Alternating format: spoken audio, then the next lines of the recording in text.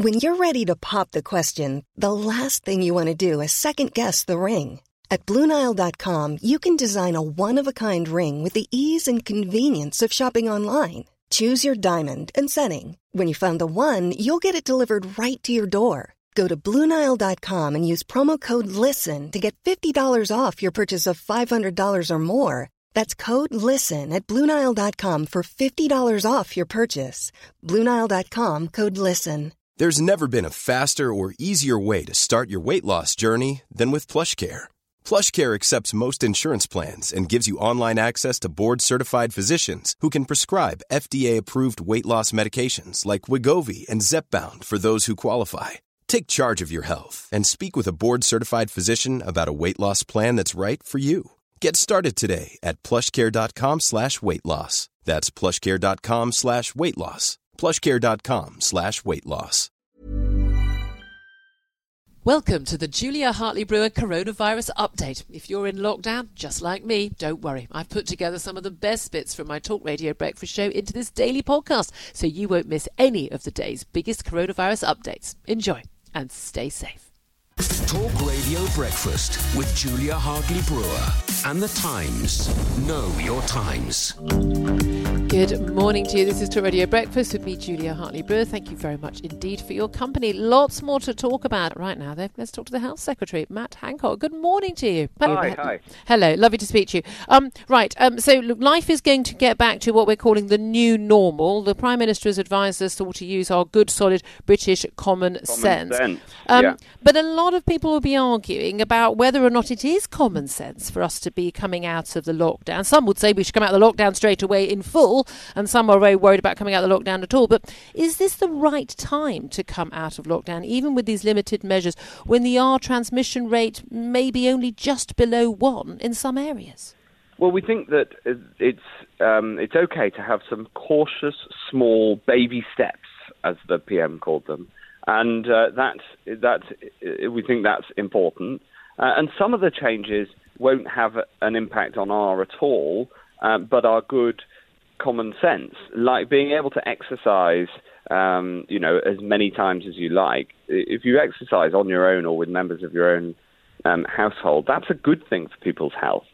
So it's very small steps, and then a roadmap to how we might, so long as the virus remains under control, we might be able to take further steps with the dates when we hope to be able to do that. But we're not promising to do that on those dates because it all depends on the control of the virus. But a lot of people are saying when it comes to common sense, they think it's a bit strange. And I have to say I'm a bit perplexed by this, that I'm now allowed to drive across the country 2.5 hours to go and see my mother, who's 77 and is shielding herself. I can go and visit her on my own. My husband can't come with me to share the driving there and back because that would be two of us. I can't see her in her garden because even though it's a nice big garden if it was sunny, but I can meet her in a park, but my husband can't come with me. And if my mother was still with my father, I couldn't see them both at the same time. I could sit in the car while she saw one, and it's a lot of people are just saying that's not common sense, is it? Why is that all being brought in? No, it's perfect common sense, and the reason is that large gatherings of people, even half a dozen or more, might cause problems because outdoors the transmission is much lower, but it is still some risk, and so one person seeing another and spending time together, but 2 meters apart, we think is reasonable and safe.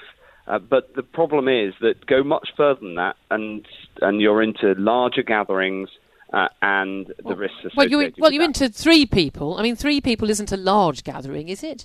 No, but we've got to draw a line somewhere, and this is the safest place to draw the line, because it means that people can see each other, albeit at 2 meters and outdoors in a public place, but not then that getting into larger gatherings. Okay. Of course, all these things are judgments, Julia, and this is why it's so important people exercise their common sense, because it's actually the rules are important, but so is how people behave, and that's what really matters for transmitting of the virus.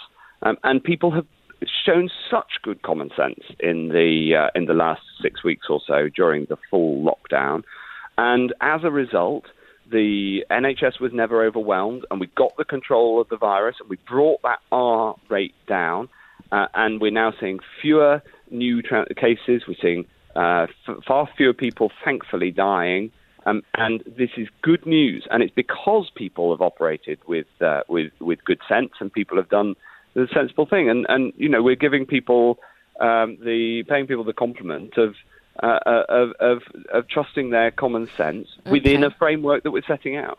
I think everybody knows what social distancing really means, right? It means stay away from other people, wash your hands, keep your surfaces clean, and don't go within 2 meters of people unless you absolutely have to. And as we know, I agree with you, the vast majority of people, we focus on the people who break the rules, but the vast majority of people, millions and millions of us, have been obeying it. But can you understand why people like Kate, who asked a question to the Prime Minister last night, she's a teacher, she asked why, she could go into school and teach children, you could have 15 children in a class, but she couldn't see her own family. A lot of people are confused about people going back to workplaces and people and sending their children back to school, particularly the very youngest children, and that being safe, but not being allowed to see mum and dad at the same time. Do you understand why that message is, with all the common sense in the world, pretty confusing?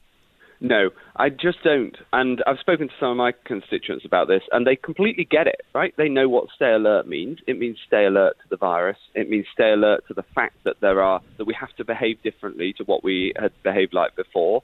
And they understand things like that because school is important, especially for the little kids, who it's very hard to teach a 5-year-old or a 6-year-old by remote learning. And workplaces do need to get going again. But overall, we've got to keep R below 1.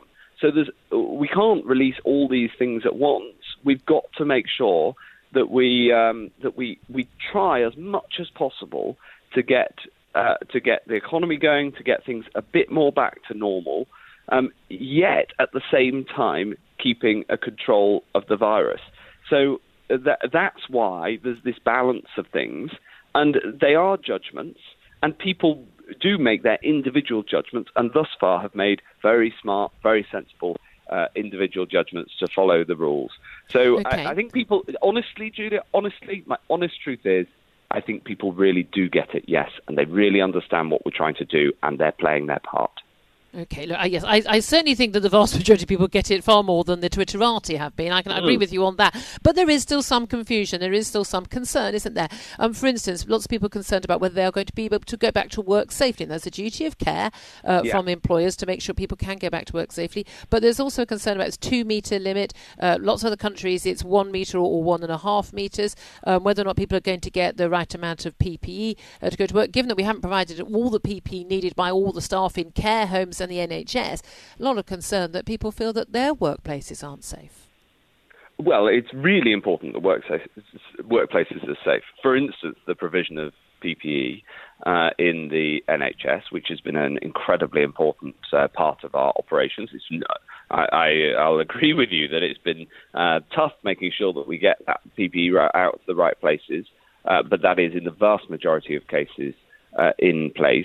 And absolutely having safe workplaces is very important and a responsibility on employers, and in many cases difficult.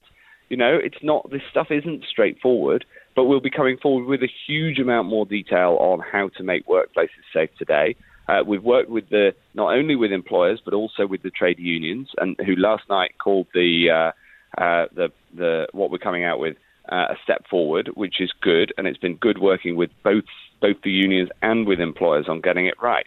So, nobody's pretending that any of this is easy, but the principles are really clear, and what we're trying to do is translate the principles into balanced judgments about what people can do. I know we've only got a short time with you, but there's a big concern about both that more infections now in care homes, and the concern that NHS was releasing patients into care homes who were COVID positive, who've been untested, but also that we're not doing enough testing right now. When are we going to get enough testing so we know who's got the virus and who hasn't, and where there are hotspots? And surely we really can't be having more of a lockdown exit until we do know who's got it.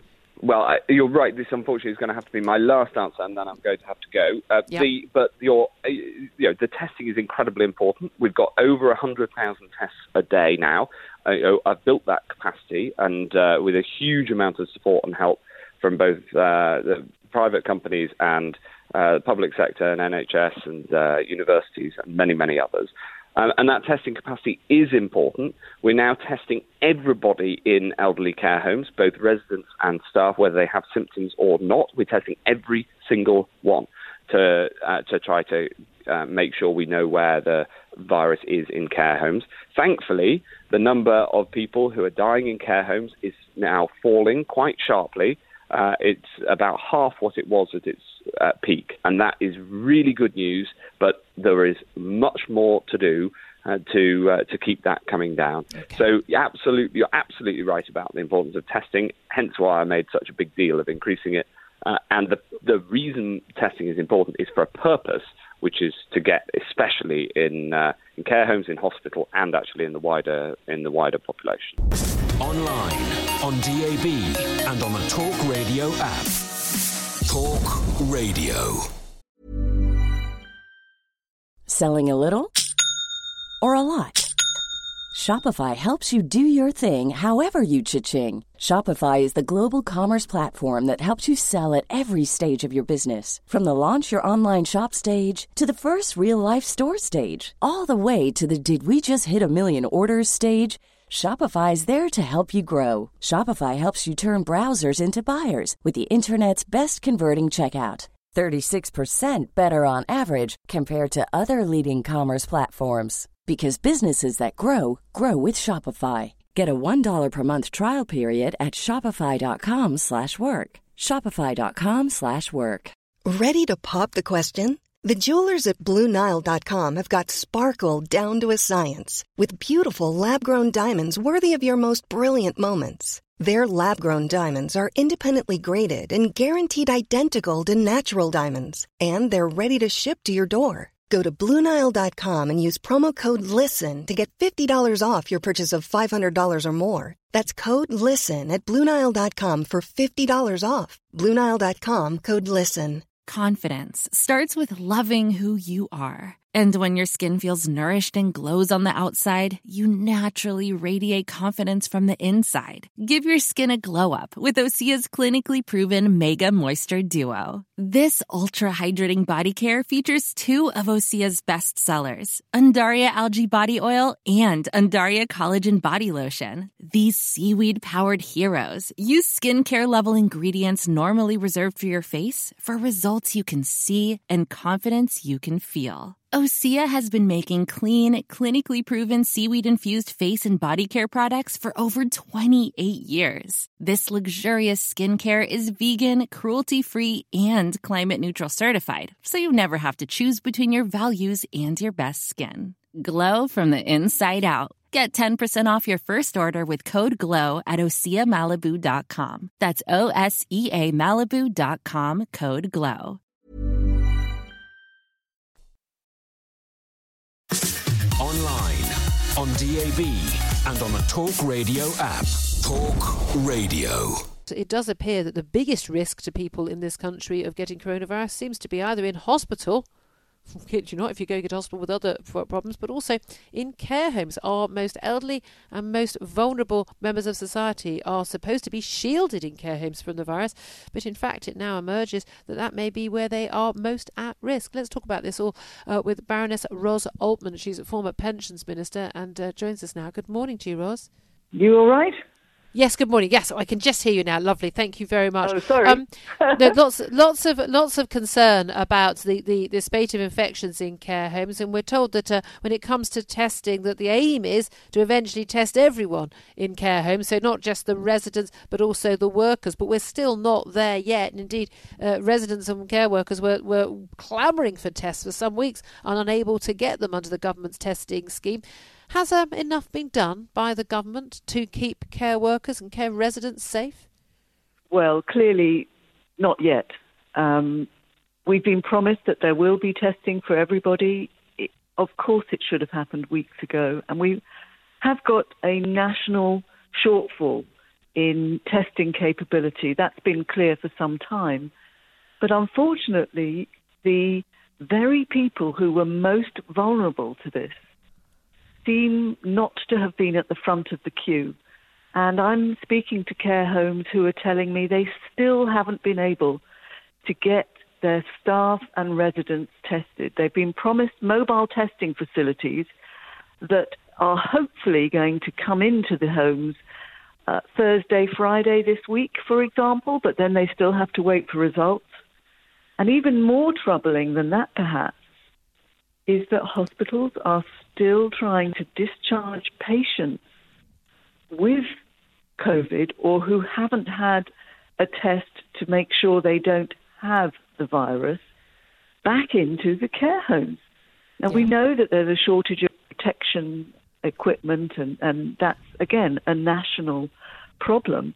But somehow care homes who are looking after the most vulnerable group are being expected to take up the slack for the NHS when the NHS has clearly currently got huge spare capacity. Well, this is it. I mean, there was a reason at the time, wasn't there, that we were expecting this massive surge. We saw what happened in Lombardy in Italy, and the healthcare system totally overwhelmed. And basically saying, we haven't got enough beds, we haven't got enough ventilators, ICU, we're having to choose who lives and who dies. And there was untenable for us to be in that situation. And so for a lot of it was understandable. But, again, quite bizarre, given that we did have the antigen test, even then, we had tests to tell whether people had the virus or not, that people, elderly, vulnerable people who were, a horrible phrase, known as bed blockers, had been stuck in beds in hospital, but were actually released to care homes without those checks being made.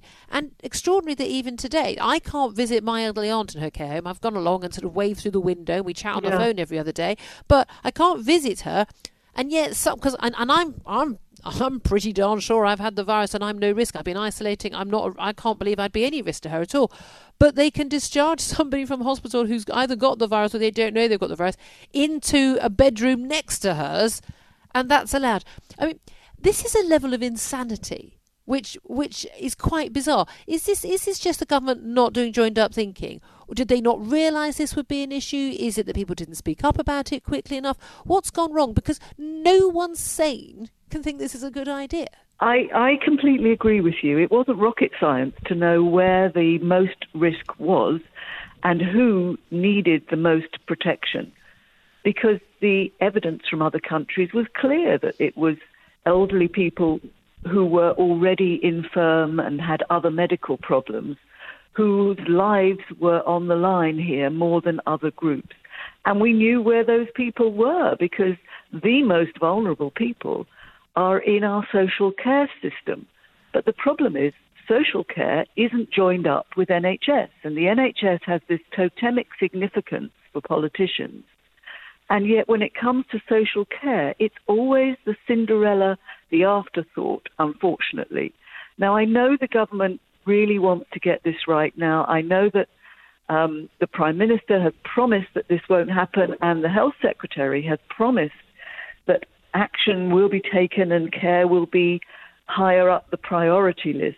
But unfortunately, the guidelines issued by the government still say that somebody in hospital can be discharged to a care home even if they've had a test before the result is known. So that means that they could well be positive. The care homes are trying desperately to say we don't want to take them, and yet hospitals are sometimes insisting that they're just following government guidelines.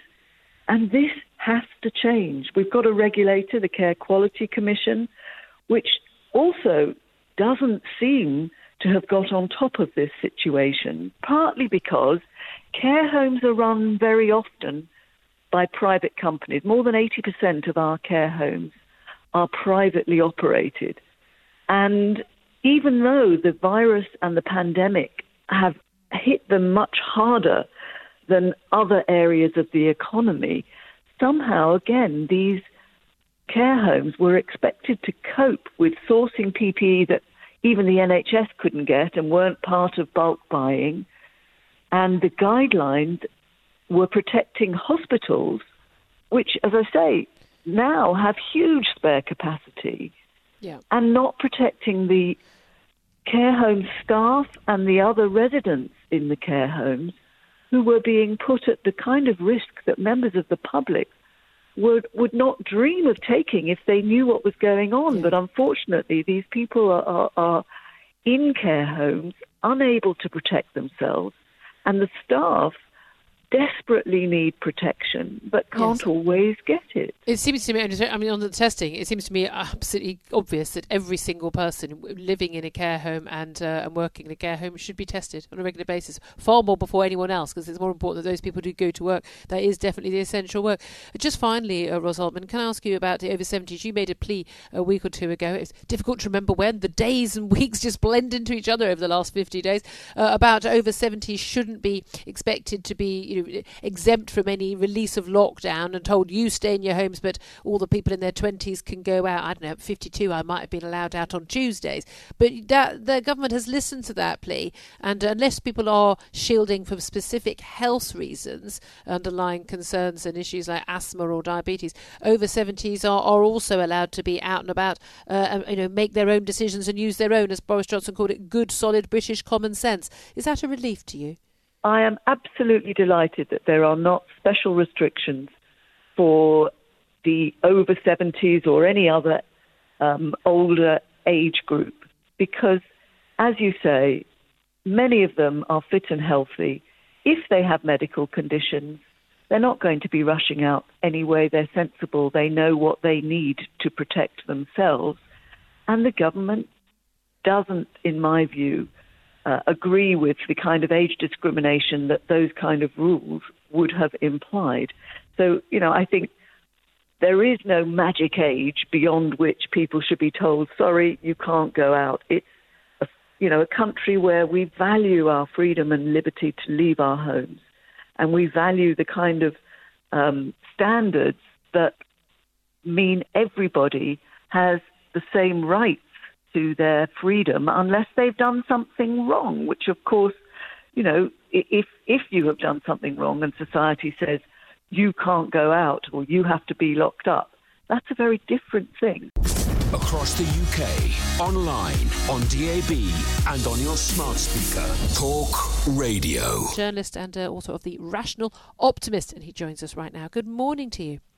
Good morning, Julia. How are you? Good morning. I'm very well indeed. I'm working from home on lockdown. No doubt you've got a job you can do at home as well. Many millions of people can't. They're being told, go back to work if you can do so safely with the social distancing and the like.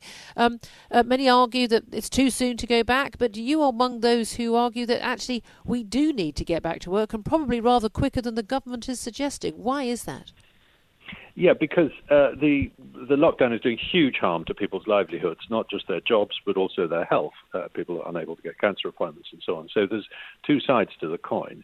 And all the evidence suggests that ordinary community, particularly outdoor transmission, is very low. The problem has been hugely concentrated in hospitals and care homes. An awful lot of people have caught the disease there.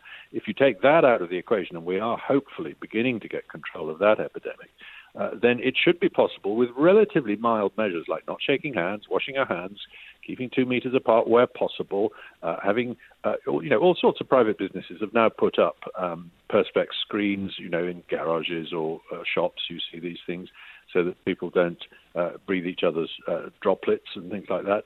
I think all these measures will be quite enough to keep us all safe. Remember, this is a disease that doesn't kill young people at all, really, very, very rarely, unless they have underlying health conditions.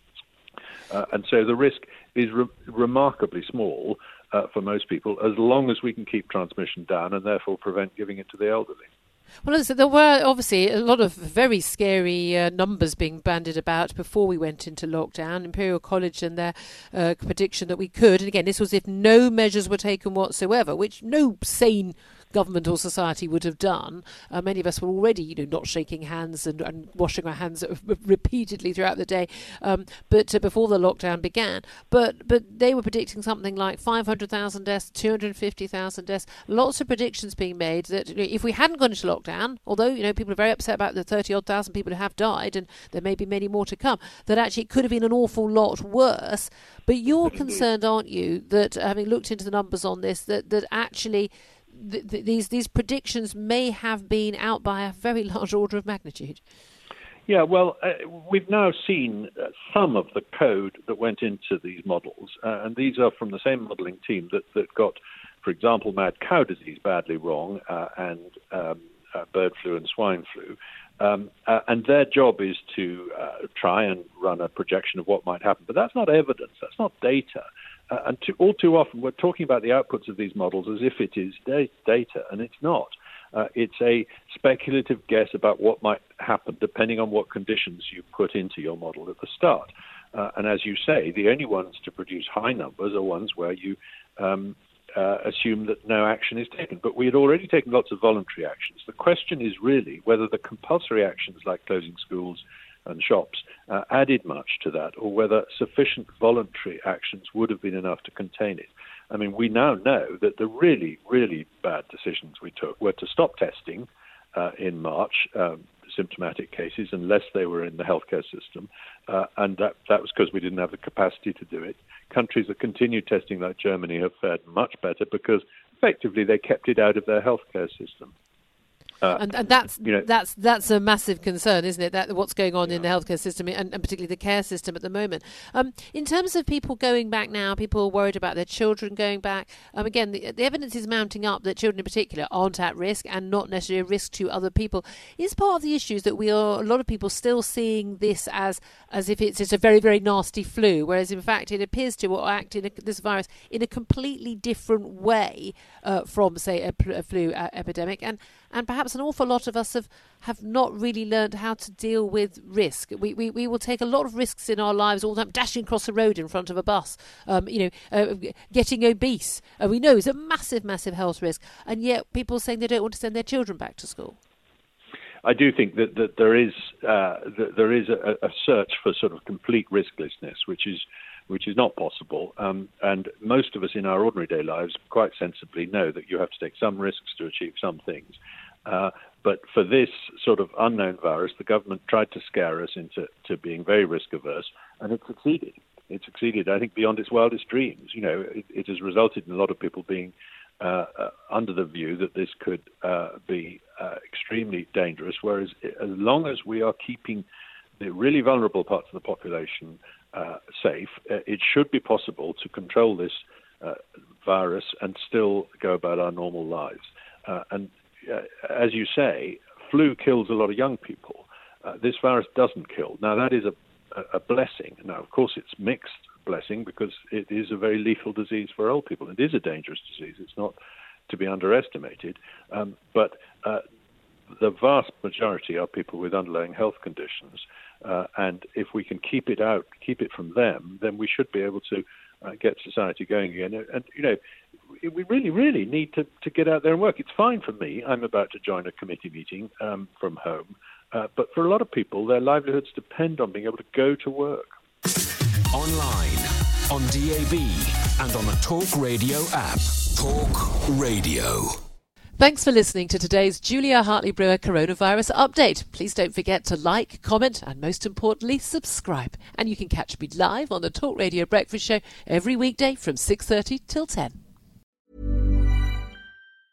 Want flexibility? Take yoga. Want flexibility with your health insurance? Check out United Healthcare Insurance Plans. Underwritten by Golden Rule Insurance Company, they offer flexible, budget-friendly medical, dental, and vision coverage that may be right for you. More at UH1.com. When you make decisions for your company, you look for the no-brainers. And if you have a lot of mailing to do, Stamps.com is the ultimate no-brainer. It streamlines your processes to make your business more efficient, which makes you less busy. Mail checks, invoices, legal documents, and everything you need to keep your business running with Stamps.com. Seamlessly connect with every major marketplace and shopping cart. Schedule package pickups and see your cheapest and fastest shipping options from different carriers. With rates up to 89% off USPS and UPS rates. And with the Stamps.com mobile app, you can take care of mailing and shipping wherever you are. Make the same no-brainer decision as over 1 million other businesses with Stamps.com. Sign up with code PROGRAM for a 4-week trial, plus free postage and a free digital scale. No long-term commitments or contracts. That's Stamps.com. Code PROGRAM.